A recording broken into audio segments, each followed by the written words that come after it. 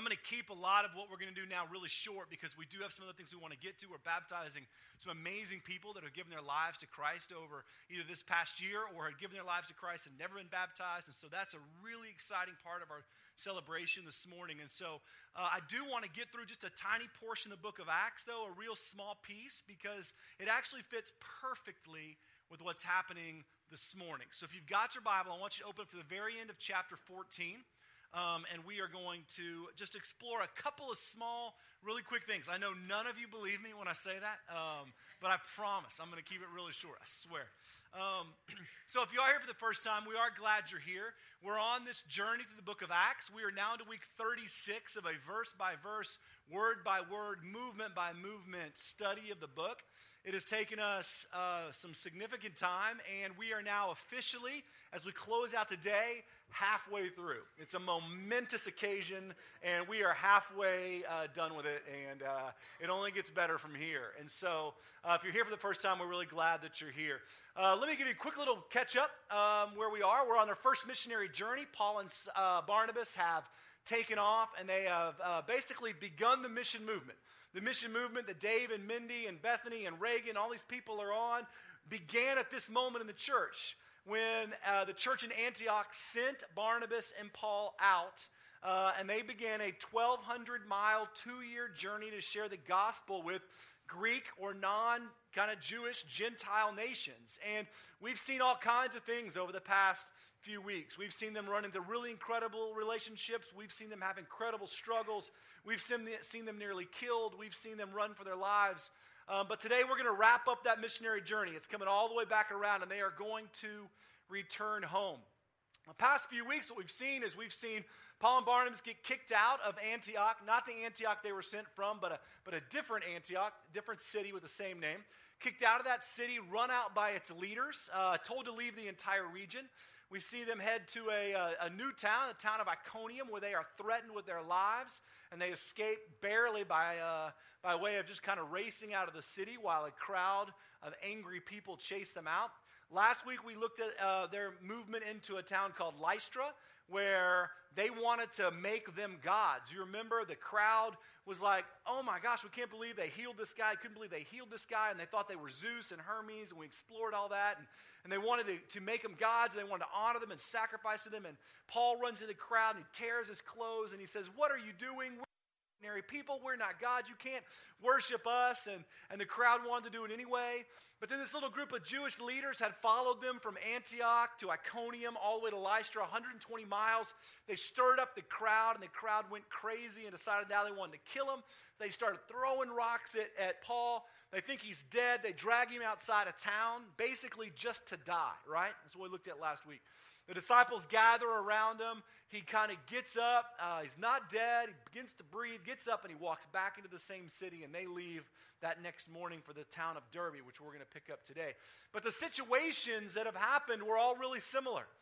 Paul and Barnabas go into a city. They make their way to the temple. They begin to teach. A lot of people come to know Christ. A lot of people get really angry, usually stirred up by the Jewish leaders. They threaten, slander, or attempt to kill Paul and Barnabas, usually run them outside of town, and they move on to the next city. And it's a picture that we will see in all these missionary journeys, but we saw it happen last week. They move out of Lystra, and they step into a new town called Derbe, which we're going to see today, and then they're going to make the journey all the way back home. So if you've got your Bible, open up to Acts 14, and we're going to dive into it real quick, and then I'm going to show you 3 things, really quick things that I love, and then we're going to talk about a couple of exciting things. So let's take a moment and let's just pray. Lord, I love your word. I love that it is more than something that guides our hearts and lives. God, it is the very picture of truth. God, your word is truth. It's an encounter with you. And God, we don't take it lightly. Lord, we thank you that we can open it this morning and find ourselves in it. Maybe not the picture of ourselves, but the things that we're wrestling with or struggling with or identifying with. God, you speak right into the middle of our lives. Take a moment in your own heart this morning and just ask God to teach you something. I don't know what that is. I don't know what he wants to teach you or show you, but just pray that God would open your heart and teach your heart this morning. Just take a moment and pray for that for yourself.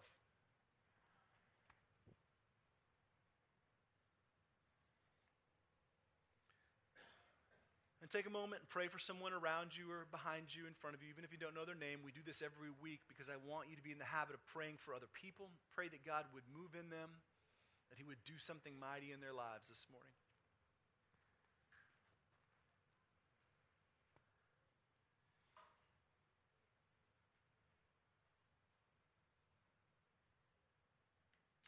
Lord, we pray that you would take your word and that you would speak directly to us, that you would reveal truth through your Holy Spirit, and that, God, we might, as a community and as individuals, Father, be taught by you today. And we ask this in the risen name of Jesus, our Lord and our Savior. Amen. So just 7 short verses, and we're going to wrap up chapter 14, and we're going to close out the first of several missionary journeys that Paul kind of embarks on. So they have they have left Lystra. Paul was drug outside of town after he was stoned to what they thought was death, left in the gutter to rot outside of the city. The disciples that Paul and Barnabas had made while they had spent time there gathered around Paul's body. Who knows what happened? It doesn't tell us. Maybe they prayed for him. Maybe they just told him how much they loved him. Maybe they just sat there. But whatever happened, Paul got up, so he was still alive, got up, and he made his way back into the city, which we explored last week, the challenge that might have been if the city that just ran you out and tried to kill you and all that. He returns back into the city, and he gets up the next day, and he and Barnabas leave, and they head for the town just kind of right across the way, a town called Derbe. And so let's look at chapter 4, verse 21, 14, verse 21. So they preached the good news in the city, and they won a large number of disciples. And then they returned to Lystra and Iconium and Antioch, strengthening the disciples and encouraging them to remain true to the faith. We must go through many hardships to enter the kingdom of God, they said. Paul and Barnabas appointed elders for each in the church, and with prayer and fasting committed them to the Lord in whom they had put their trust. And after going through Pisidia, they came to Pamphylia, and when they had preached the word in Perga, they went down to Attalia. And from Attalia, they sailed back to Antioch, where they had been committed to the grace of God for the work they had now completed. And on arriving there, they gathered the church together and reported all that God had done through them and how he had opened the door to faith for the Gentiles. And they stayed there a long time with the disciples. And with that first missionary journey, that first missionary movement comes to a close. Paul and Barnabas leave Lystra, they go to Derbe, and we hear that a whole bunch of people come to know Christ in Derbe. And then they begin to retrace their steps. They go back to Lystra, where Paul was nearly killed. They go back to Iconium, where they were run out of town by threat of execution. They go back to Antioch, where the church leaders would raise them up and kick them out of not only the city, but of the entire region. They go back down to Pamphylia, to Perga, and they get on a boat, and they sail all the way back to where they started, where the church sent them out from the town of Antioch, right there on the coast. It's a remarkable thing because it's not the easiest way home. It was actually quite a long way home, but they retraced their steps, which is somewhat remarkable. And as I thought about all that's happening in our journey and all that we've seen and how we wrap this up, and it fits really well with what we're doing this morning, because this morning we've got a lot of exciting things, right? We've had the Kitsmans that are here talking about what God is doing in Peru.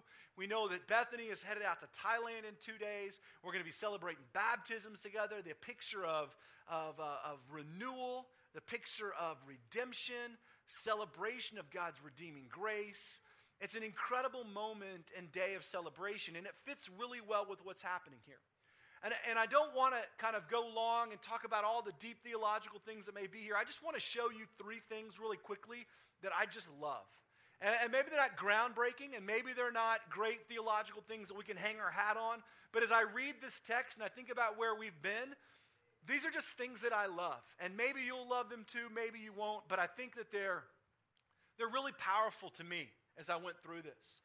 And the first is the fact that Paul and Barnabas did retrace their steps, even when those steps led them back to difficult places. Like I said, this was not the easy way home.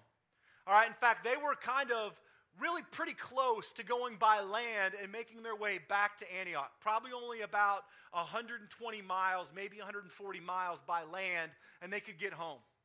But they retraced their steps. And if I had a big fancy map, I'd show you. But they retraced their steps back to Lystra, back to Iconium, back to Antioch, all the way back down 100 miles over the mountains to the coast. Preached there along the coast, then got in a boat and sailed all the way across the Mediterranean Sea until they landed home. A full journey that took 2 years, 1,200 something miles by foot and by boat. And what's remarkable to me is that Paul and Barnabas, when they retraced their steps, they went back to the places that were challenging to go back to. They retraced their steps even when it took them back to places that were difficult. And I don't know about you, but when you've traveled and when you've been gone for 2 years from people that you love and that you care about, even the incredible experiences, when you start to get on the downside of that journey, like on the downhill, we're almost home, things are great, like part of you just gets that anticipation of going, man, I just want to be home. Like if I could just be home. And think about how extreme their journey was. Near death, starvation, being kicked out of cities. Like it would have been easy for them to go, we'll just make the circle, right? And just return home. But they didn't. They actually retraced their steps. They go back from Derbe to Lystra, where Paul was stoned, what he thought was to death, and drug outside of town. They went back to Iconium, where they escaped execution. They went back to Antioch, where the leaders had kicked them out of the entire area, the entire region, threatened them with death. They crossed the mountains, did all the things, they retraced their steps. And I find this somewhat defying conventional wisdom. Because conventional wisdom says it'd been a pretty successful journey. It'd been pretty remarkable, actually. So just finish it up. That's what makes sense on paper. It costs less time, less money, less stuff, less resources. Just wrap up the journey and head home. You're tired and want to be there. And we know they want to be there because we see them celebrating and rejoicing and spending many, many years there before they take off again on the second missionary journey. Sometimes following Christ leads us into places that defy conventional wisdom. When we give our lives to Jesus, following him will take us places that conventional wisdom says that doesn't make sense. They're not always easy places. Sometimes they're really difficult places. Sometimes saying yes to Jesus takes us back to the very places and relationships and people that are difficult and hurtful. Sometimes following Christ puts us in a place where it defies worldly culture, whether that's financially, right? Whether it's relationally, whatever it is. Following Jesus on some level is radical. And I love this picture because you know what I would have done? I would have just gone home. I would have loved to have just gone home. But you almost imagine the conversation they're having together, and we get a glimpse as to why they retrace their steps. And they retrace their steps for a couple of reasons. Second thing I want you to see. They retrace their steps first because they're committed to making disciples and not converts. So look what they do when they get back to these cities. They begin to walk back into these cities. They go to Lystra and Iconium and Antioch, right? They strengthen and encourage the disciples to remain true in the faith, telling them they must go through many hardships to enter the kingdom of God. So they go back through all these cities, and they invite all the people that have given their lives to Christ, and they begin to disciple them, to tell them, stay true to the faith, right? You're going to have to walk through incredibly difficult things before you enter the kingdom of God. They were on disciple-making movements, right? A lot of times our evangelism and our efforts and our mission efforts are geared towards making converts. We want to walk in a place, we want to share the gospel, we want you to raise your hand, say, yes, I accept Jesus, and then you're on your own after that. But Paul and Barnabas intentionally returned to the cities to make disciples, to spend time with them and say, look, I want to share 2 quick truths with you that I think are going to change your life. One, stay true to the gospel, to the faith. Because there is going to be a world that is going to try and lie to you. Right? In fact, the biggest struggle when it comes to following Jesus is the lie of the world. Right? It's the lie of the enemy. The lie of the enemy says you can do it on your own. You can rely on yourself. All you need is your own effort, your own performance, your own stuff, or whatever it is. But we begin to believe lies. Not only about that, but we begin to believe lies about ourselves, who we are, our identity. Why would God really want to save you? Why would he even care about you? You've made so many poor choices, so many bad decisions, whatever it is. Maybe God has forgotten about you. The lie and the lies begin to creep in. And so Paul and Barnabas returned to these places that cost them almost their lives to make sure the disciples there knew that they had to hang on to the truth. Because being a disciple is more than just saying, yes, I believe in Jesus. It's a daily denial of myself, right? And they look at them and they encourage them and they tell them that, and then they say, look, you're going to have to walk through a lot of hardships. We've talked about this extensively over the past few weeks. Following Jesus is an entry point into a difficult life. That's just the truth, right? It's a beautiful, amazing, joyful life, but it's challenging. Because it's going against everything that culture says we should be and do. If you just read the Sermon on the Mount, Jesus' entire line of teaching is so countercultural that it turns even religion upside down. Right? Those who are first shall be last, etc., etc. I mean, just the entire concept. And he's saying, look, I want you to understand they're going to face difficult things. Don't be afraid of them. And they demonstrated that with their lives. They said, look, we came back here to Lystra, where I was just pelted with rocks and thought to be dead, so that I could tell you that you're going to have to walk through difficulty, so be strong. Because they were committed to making disciples, not converts. Our churches have got to be committed to making disciples and not attenders, right?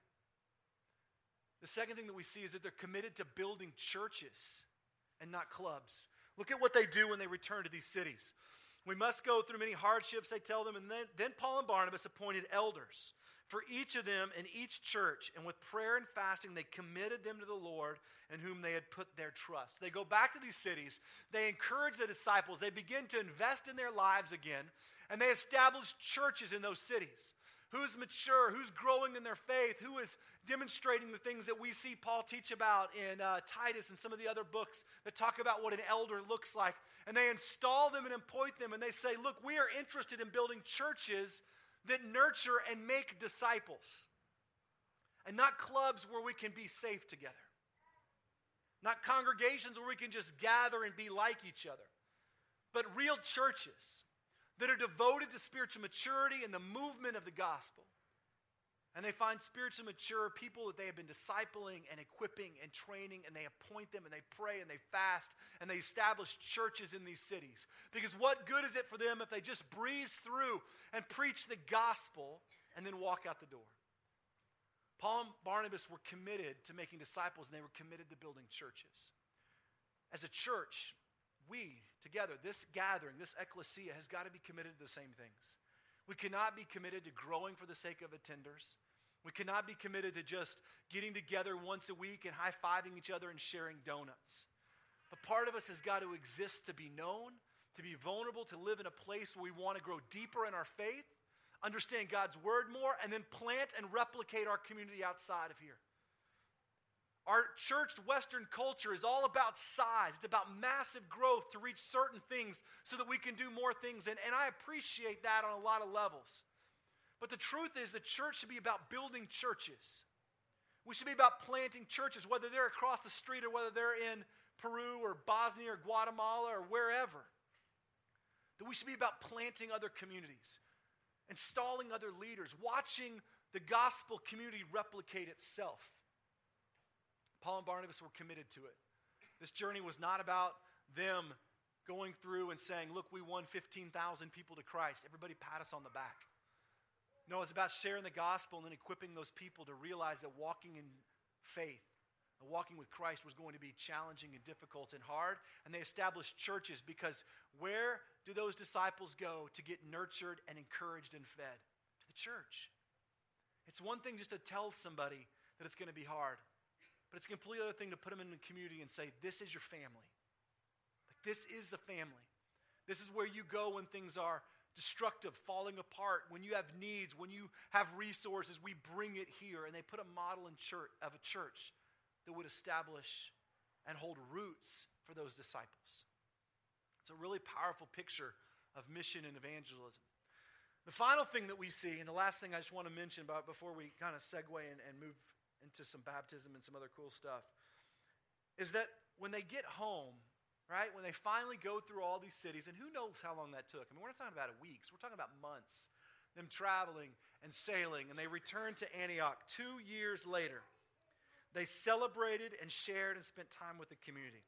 So when they returned, on arriving, they gathered the church together and reported all that God had done through them and how he had opened the door to faith to Gentiles, and they stayed there for a long time. So 2 years goes by. Paul and Barnabas return, and the first thing they do is they gather the entire church community and they told stories. They loved being with their community, with their church. They loved sharing story, and they spent a lot of time with them. They celebrated and they shared and they enjoyed those times. And as I started thinking about my experience with church growing up, and even my experience with church now, I thought about even how different this is for a lot of us, right? Church for most of us is an hour. We've come here, it's longer, but it's an hour and a half on a Sunday morning, right? Where if I just give that time, then I'm pretty good for the week. And if I'm really engaged, then I give another hour.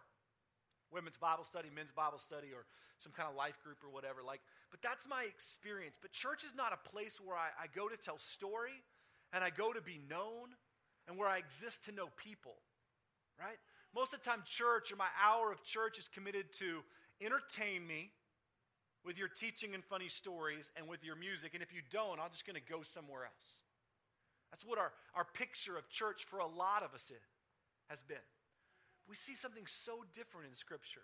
We see a place where life is shared.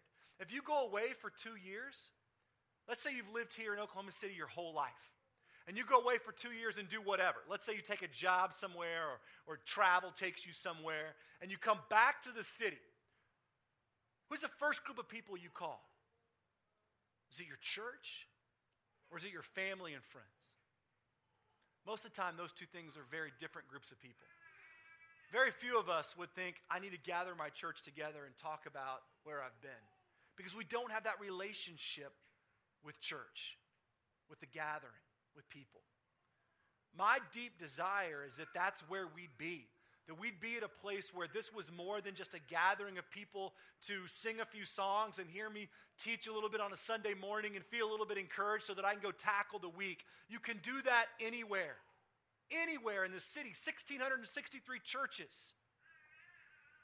But my desire for us is that we would be a place where we would exist to know and be known. That we exist to be vulnerable and share stories and challenges and difficulties, and we've got to be better at that as a community. To say, this is my family, and challenge and difficulty and hurt and failure and joy and triumph, like whatever it is, it's just out there. And when I go away, I want to return and tell stories. And I want to celebrate. And part of what we're doing this morning is that. It's why this idea of baptism is so amazing. But we've also got really other exciting things that are happening here. Right? So a lot of you know that for the past several years we've been looking for new space, not so that we can get bigger for the sake of getting bigger, but because we just want to honor what God is doing. And as you can see, there's not a seat here for us. And our lease runs out and all kinds of things. And we're excited because we're stepping into a new journey, or part of our journey, beginning really this week. And some of you kind of know this, and I'm kind of making it a little bit more public today, and we're really going to talk about it starting in August for 3 weeks. But we've signed a lease on some new space right here on Western. If you go down Western to 37th Street, Hoffman's Furniture, all those furniture stores are going out of business. Well, Frank Bruno has been a great guy, and he's had that furniture store for a long time. And we're moving into 10,000 square feet of space on Western just right down the road. Our elders feel deeply committed. This is where God is leading us. One of the great advantages of it is it gives us more than double the space that we have now for basically what we're paying rent in this little space. And God has been so faithful. We wanted to be in this community. We feel like we want to sink our roots in here, but finding space in this community has almost driven us crazy because we have tried thing after thing, and God just has not said yes to it. And so over the course of the past 3 or 4 weeks, God has opened up a window. And starting August, that first Sunday in August, we're going to begin looking at our vision for the future. We're going to begin talking about together. And we have basically committed ourselves to that space. We're going to begin to walk through it and have prayer gatherings over there and examine how God wants us to use us to really impact our neighborhood and our world better than we've even done here. It's going to allow us to stay in the community, but more so it's going to allow us to say yes to Jesus. And we're so excited about it. And so starting in August, we're going to begin a little 3-week series where we talk about the church we want to be. What does that mean? Surrender, obedience, growth. What are those pieces? And we're going to talk about it and a little kind of break from the book of Acts. And if everything works out according to perfect plan, which it probably won't, but that's fine, by October, we're going to be moving into new space. And it's going to take every single piece of this community to make it happen, just from the reality of moving our whole life together. Very exciting, very encouraging things that God is doing. But even more so, what we get to do today is we get to celebrate the fact that over the course of this year, we have had several folks that have given their life to Jesus for the very first time, and we get to celebrate that in baptism. What I see happening here in the church is that same celebration. That it's not the right, baptism is not the event of just one person by which they go off into a solitary place, but baptism is a public proclamation for the community. And we have 5 young women actually that are getting baptized today, and they are publicly proclaiming what God has done in their heart, the redemption. And we as a church can celebrate that together. Not by way of saying, hey, yay for you, but by saying God is so great in all of us. And we stand up and we proclaim those truths. That not only is God faithful with our community and giving us space, but he's faithful with redeeming lives. And part of the picture of being church is engaging our life into that story, the disciple-making story. That we have a responsibility into each other's lives to not just clap when you get saved, but to invest in each other's heart as we grow into our own faith in Christ. Committed to each other in difficult times, in hardships, in struggles, in failings, in joys, in triumphs, in all those things, walking alongside each other. And that's what we see happening in Acts 14. They come full circle, and they land back in the community, and they tell story, and they celebrate, and they spend time together. It's a church I want to be. A church I want to be a part of. A church I want my life to be intertwined in.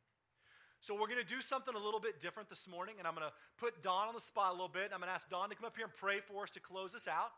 And while he's doing that, I'm going to move down front, outside, and I'm going to invite those folks and families that are getting baptized today to come down outside with me. And we're going to ask you, when Don's done, to get up and not mingle around too much, but go ahead and move outside. We're going to do all of our baptism out front. It's really fun. People in the traffic are going, what's going on out there? I mean, they'll honk and all kinds of stuff, which is great. And we'll do it all outside, out front there, celebrating God's goodness and his grace. But we invite you to come pour outside, be part of what we're celebrating and doing as we get to be the church together. So as Don closes us in prayer, I'm going to invite those that are getting baptized this morning to come downstairs with me, and we'll get ready. And then we'll have the whole community come out, and we'll celebrate God's faithfulness and his goodness.